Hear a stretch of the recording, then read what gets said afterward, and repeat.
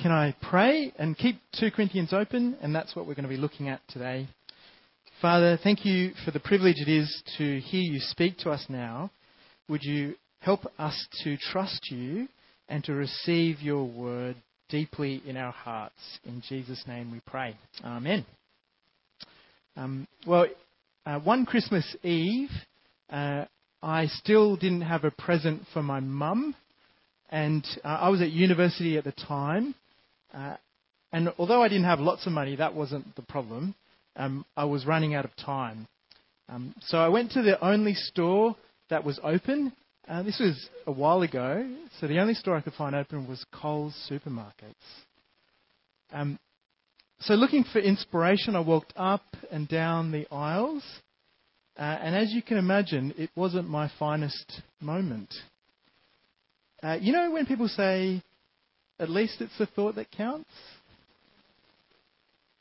That's pretty rubbish in that, isn't it? It really didn't count then, that's for sure.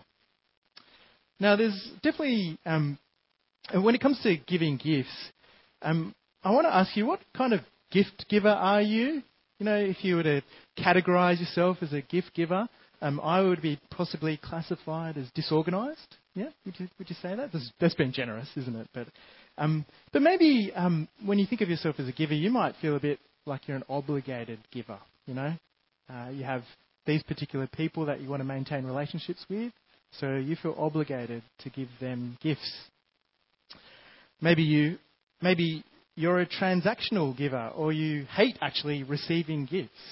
You know, if you go out for dinner and someone offers to pay for it, what's the thing you might say to them as soon as they offer to pay for it? I'll get the next one. You know, we feel like giving is transactional. You give, and then I will give you back. Maybe that's the kind of giving that you consider, that transactional giving. Maybe you're not a giver, because, you know, when it comes to Christmas and Kris Kringle, you know that a lot of those presents are just going to go to waste. That's possibly true too. You might give too much and people don't appreciate it, so you might be a regretful giver. Okay, good. Maybe someone else might be regretful. Well, if you're disorganised or you're obligated giver, we're looking at the idea of giving today as part of what it means to follow Christ. And the key area of what we're looking at in this part of discipleship is we want to be generous givers. We want to be joyful in giving. And so if you're a joyful giver, then we want to know what's your secret. But also we want to look at what the scriptures say, because the scriptures remind us that we can have joyful giving. Now, when we talk about money or giving, we might automatically think that, you know, I'm here to get you to give more to the church. And if you're new or you're visiting, I want to make it clear, I'm actually not after your money. If you're not a Christian particularly, we don't want your money. We want you to see Jesus as the treasure that he is, which Maggie helpfully pointed out to us. But for the rest of us, maybe when we talk about giving money, it does make us feel uncomfortable. Maybe we feel like that's a private affair. Maybe when I talk about giving money, you feel instantly guilty because maybe you think I should be giving more. Or you're anxious about giving more because, boy, living costs, aren't they just kind of increasing and increasing and increasing? And so maybe when we talk about giving generously, you kind of worry because, well, how do I keep up with the costs of living, let alone giving generously? And if you're a lawkeeper, and some of us are like that, we want to know, how much do we need to give? Just tell us the answer, Liam. Just tell us how much we need to give and we'll just get on our way. You know, when is it the point where you pass a certain threshold and you go from not generous to generous? You know, that's what you want to know, okay? If I can hit that, just get to that mark where it's like, oh yeah, we just hit generous, I'm done. Is that how you feel about giving?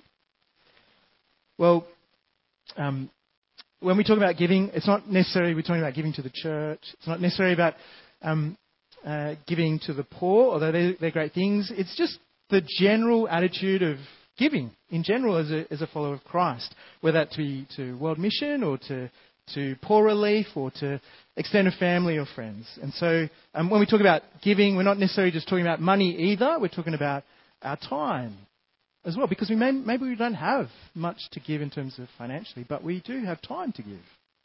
So how can we, as devoted imitators of Jesus, be filled with a spirit of generous, joyful giving? Well, in the New Testament passage that we come across today, in 2 Corinthians, we come across a situation where there's a lot of poor people in the churches in Jerusalem. And they reckon that a famine had occurred, and this prolonged famine had rendered people poor and badly in need of relief. And so Paul the Apostle is arranging a collection of funds to give to these churches back in Jerusalem. And so the Corinthians are a Gentile church, and of course the Jerusalem church is mainly of Jews. But the Corinthians had promised actually that they wanted to contribute, but they actually hadn't finalised their contribution. I think they've taken a bit of a leaf out of my book, haven't they? They haven't quite organised everything to complete their contribution. And so Paul starts off in chapter 8 talking about an example of a church that actually gave quite a bit, and that's the Macedonian church. And it's remarkable, the Macedonian church, and because if you look at verse 2, they're in the midst of a very severe trial, and yet, with overflowing joy and their extreme poverty, it wells up in rich generosity.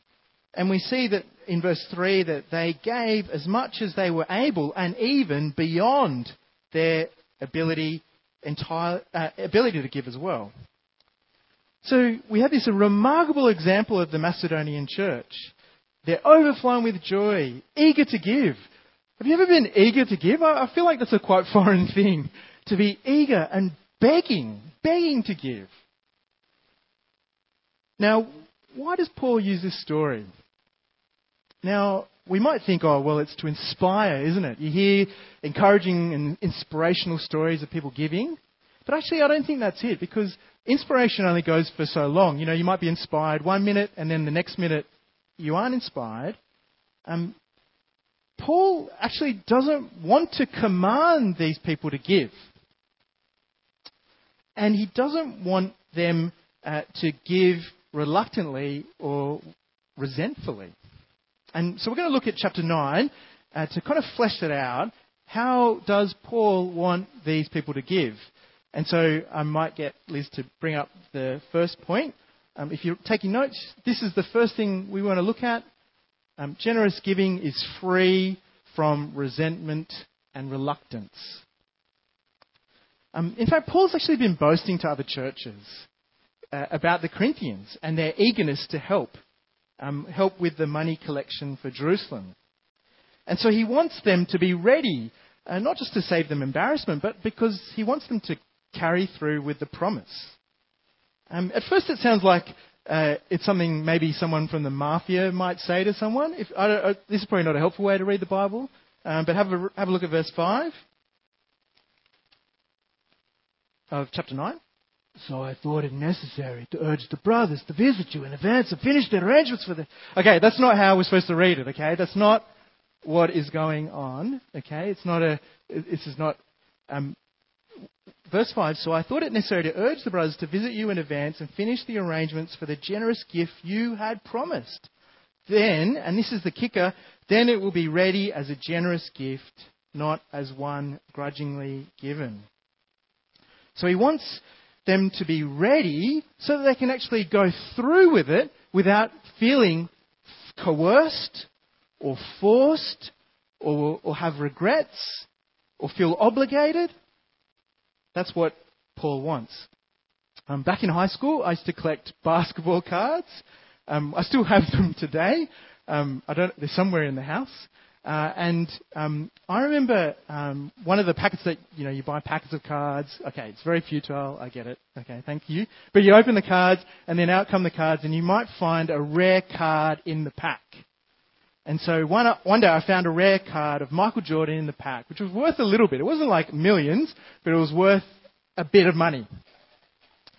And so I put it in a little case to keep it, no edges. You don't want to make the edges all tarnished. Okay, so put it in the case.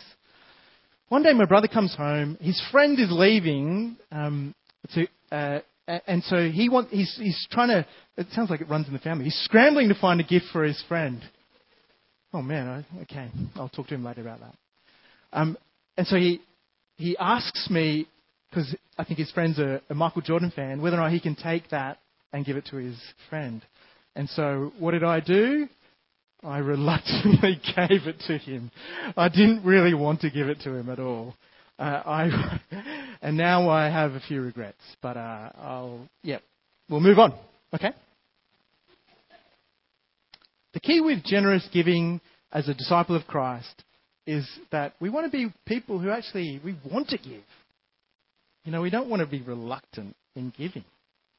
And verse 7 of 2 Corinthians chapter 9 makes that awfully clear.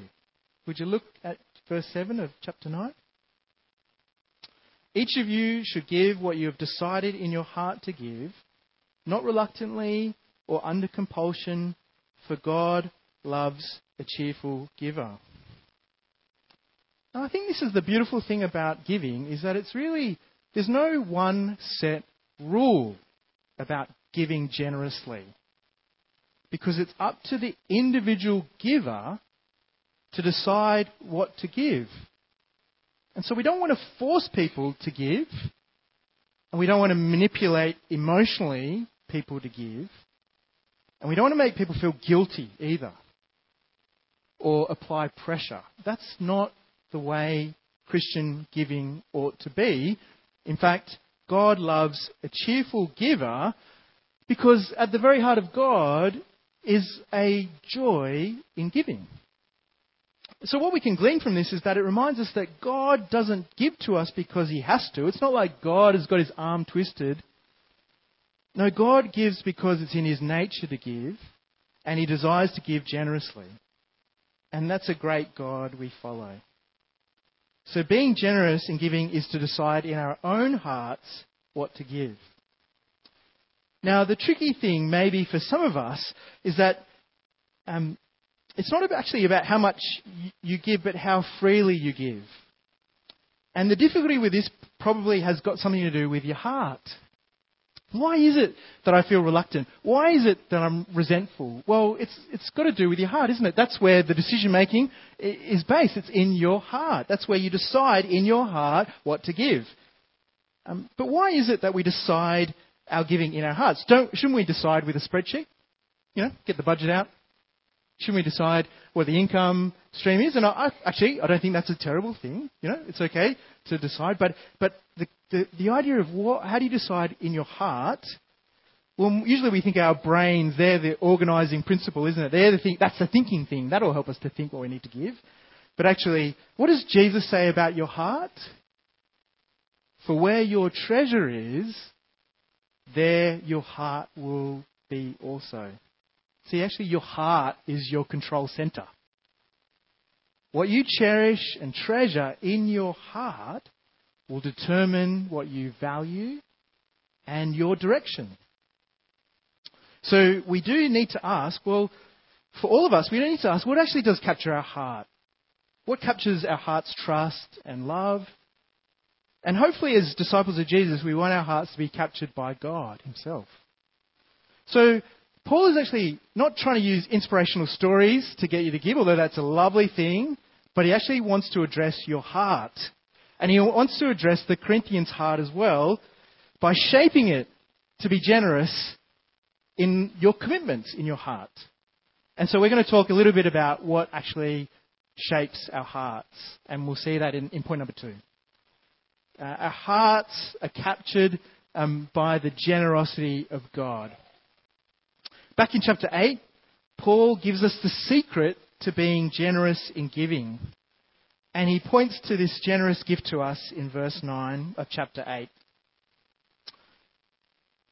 For you know the grace of our Lord Jesus Christ, that though he was rich, yet for your sake he became poor, so that you through his poverty might become rich. The Lord Jesus Christ gave up his place in heaven for you. The Lord Jesus Christ, with access to riches that are immeasurable, gave that up to become a son of a carpenter. He didn't even become a son of a doctor. He became a son of a carpenter. He didn't come into wealth. And in fact, when he died on the cross, he took up your debt to make a payment that he didn't need to and you didn't deserve. And it's in order that on the cross we see the wealth and wonder of being saved. That is our riches. It's not financial gain, it's salvation gain. And more than that, we realize actually that Jesus has made a way to make us sons and daughters of the God who owns. What does he own? What does the God of the universe own? The universe.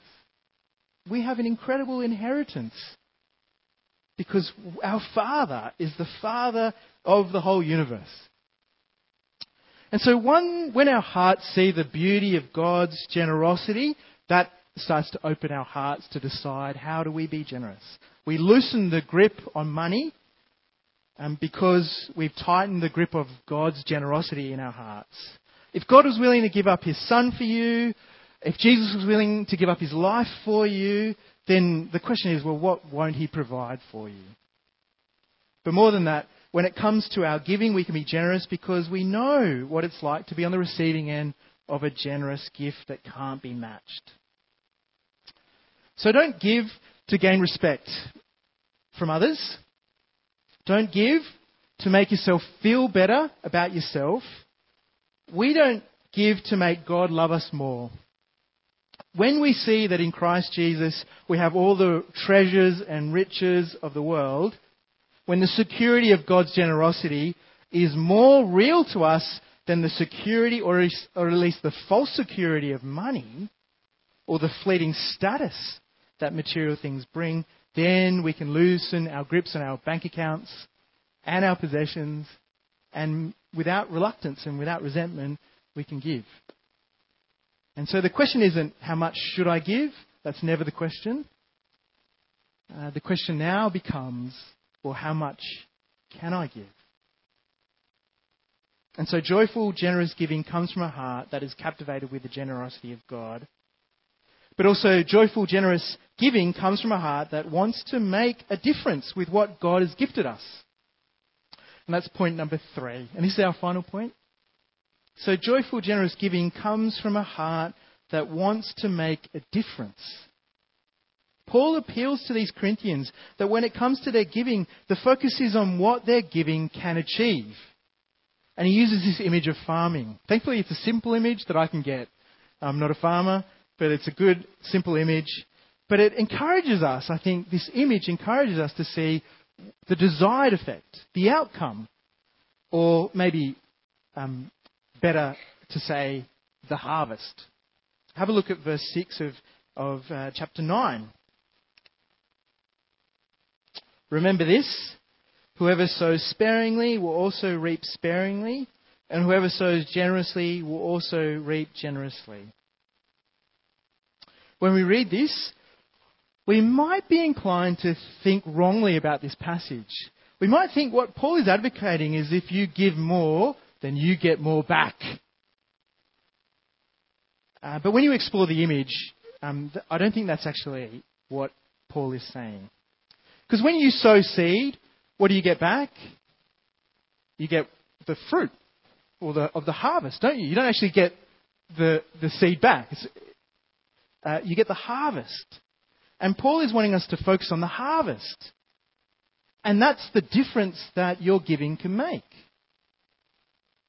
And in verse 9, Paul then quotes from Psalm 112. And it's good sometimes when you see Paul quoting, he's actually wanting you to go back and have a look at what Psalm 112 is all about. And I'll give you a tip. It's about a person who blesses his neighbours, particularly the poor, with generosity and mercy. And have a look at verse 9 of chapter 9. As it is written, they have freely scattered their gifts to the poor. Their righteousness endures forever.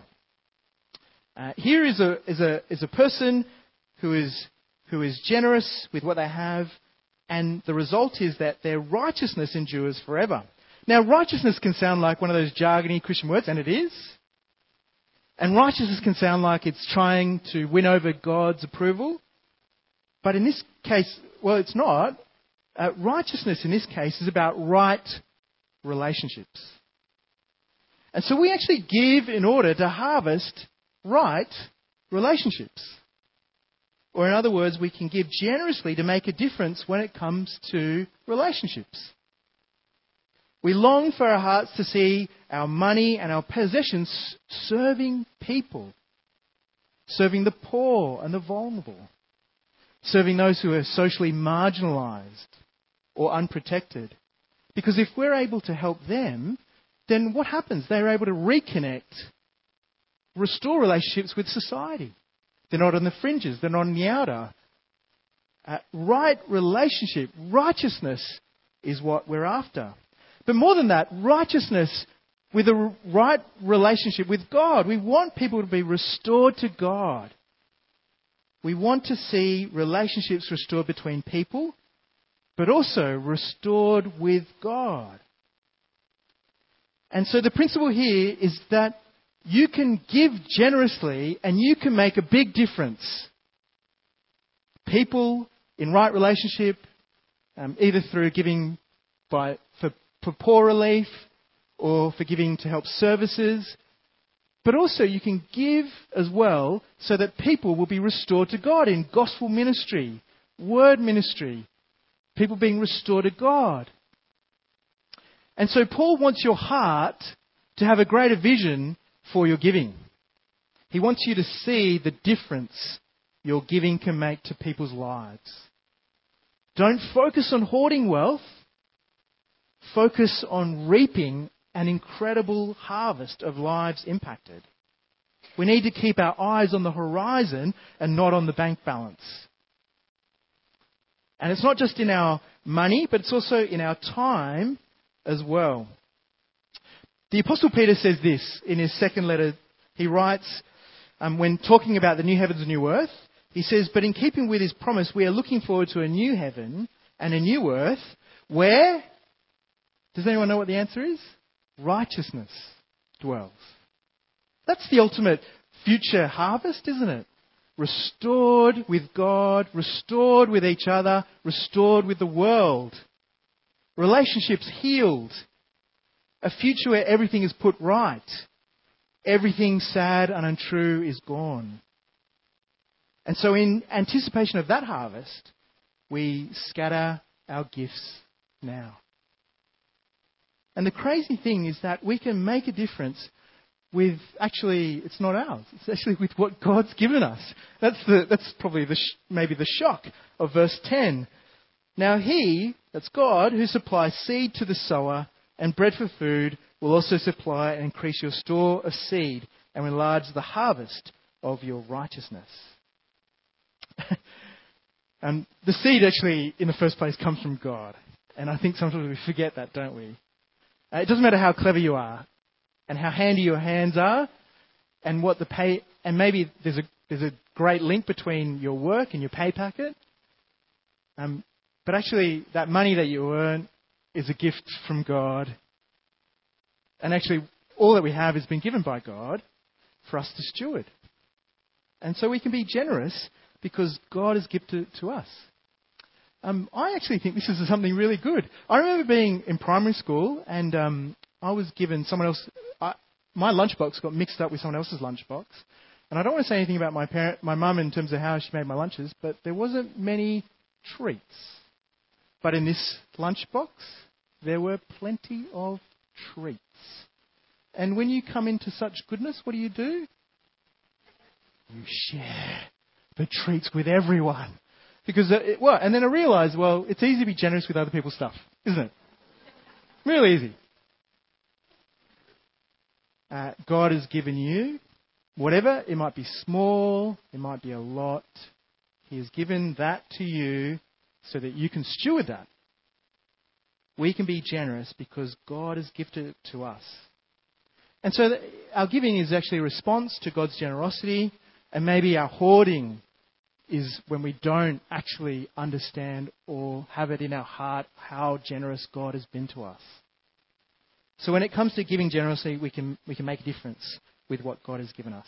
God's the provider. Well, let's wrap up. Generous giving, it's got to be done willingly, voluntarily, personally, and generously from the heart.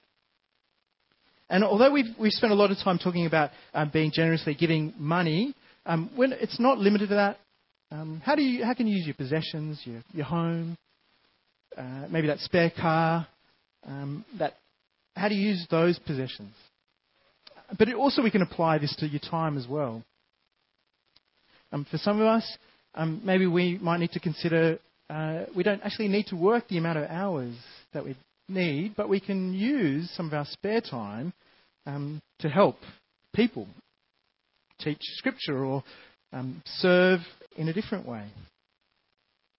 When it comes to generous giving, it's not about a tithe. A lot of us, maybe we've been brought up to say, well, 10%, that's the tithe. But can you see that actually that's not in line with the New Testament? Maybe for the Old Testament, yes, but Christ has fulfilled the law, and now you can actually give more generously. And maybe for some of you, 10% is just not enough. Actually, it's not. And maybe for some of you, 10% is too much. So don't use a general rule. That might be a good guideline, but don't use that general rule to determine your giving. Because you've got to look at your circumstances. What's your income? What are your expenses? 10% isn't going to work for everyone. And that's okay. Because remember, where does generosity come from? It comes from your heart. And I hope that we all long to be generous givers. Because as followers of Jesus, we have benefited from the riches of Christ's life given for us. So the question is, when we talk about money, what does your heart say? What's the emotions that come out when I say, be generous? What are you feeling when I say that to you? Because sometimes when you work out how you're feeling about it, it actually tells you a lot about your heart. Maybe you feel worried because when you think of your money and your possessions, that you actually have your money and possessions because that gives people the impression that you've made it. You know, people look at you and think, wow, he's done well with his life. And so maybe that's the idol in your heart. You hold on to your money and possessions because you are wanting people to think that you've made it. Maybe you're fearful. Maybe you're angry that I've said to you to be generous. Why? What's going on in your heart? Does your heart see how generosity, not begrudging greediness or self-reliance, can bless others and help others as well? And does your heart desire the power that to bless? And when we work out what's going on in our hearts, then maybe we can loosen our grip on our wallets. God is not after your wallet. He's after your heart. And at the core of what we need in our hearts is to remember and remind ourselves of the generosity of God. I'll pray. Thanks, Father, for this timely word in an age where accumulating wealth and possessions seems to be the only way to go. And we see the countercultural good news of the gospel, that you desire a generous, joyful heart. So please, Lord, would you reveal the idols of our hearts? Help us to keep hearing and being healed and helped by the generous news of the gospel, that our Lord Jesus did indeed become poor for our sake, so that we might have riches in salvation and in status. So, Lord, would you keep working our hearts that we might joyfully, generously give without resentment or reluctance. Amen.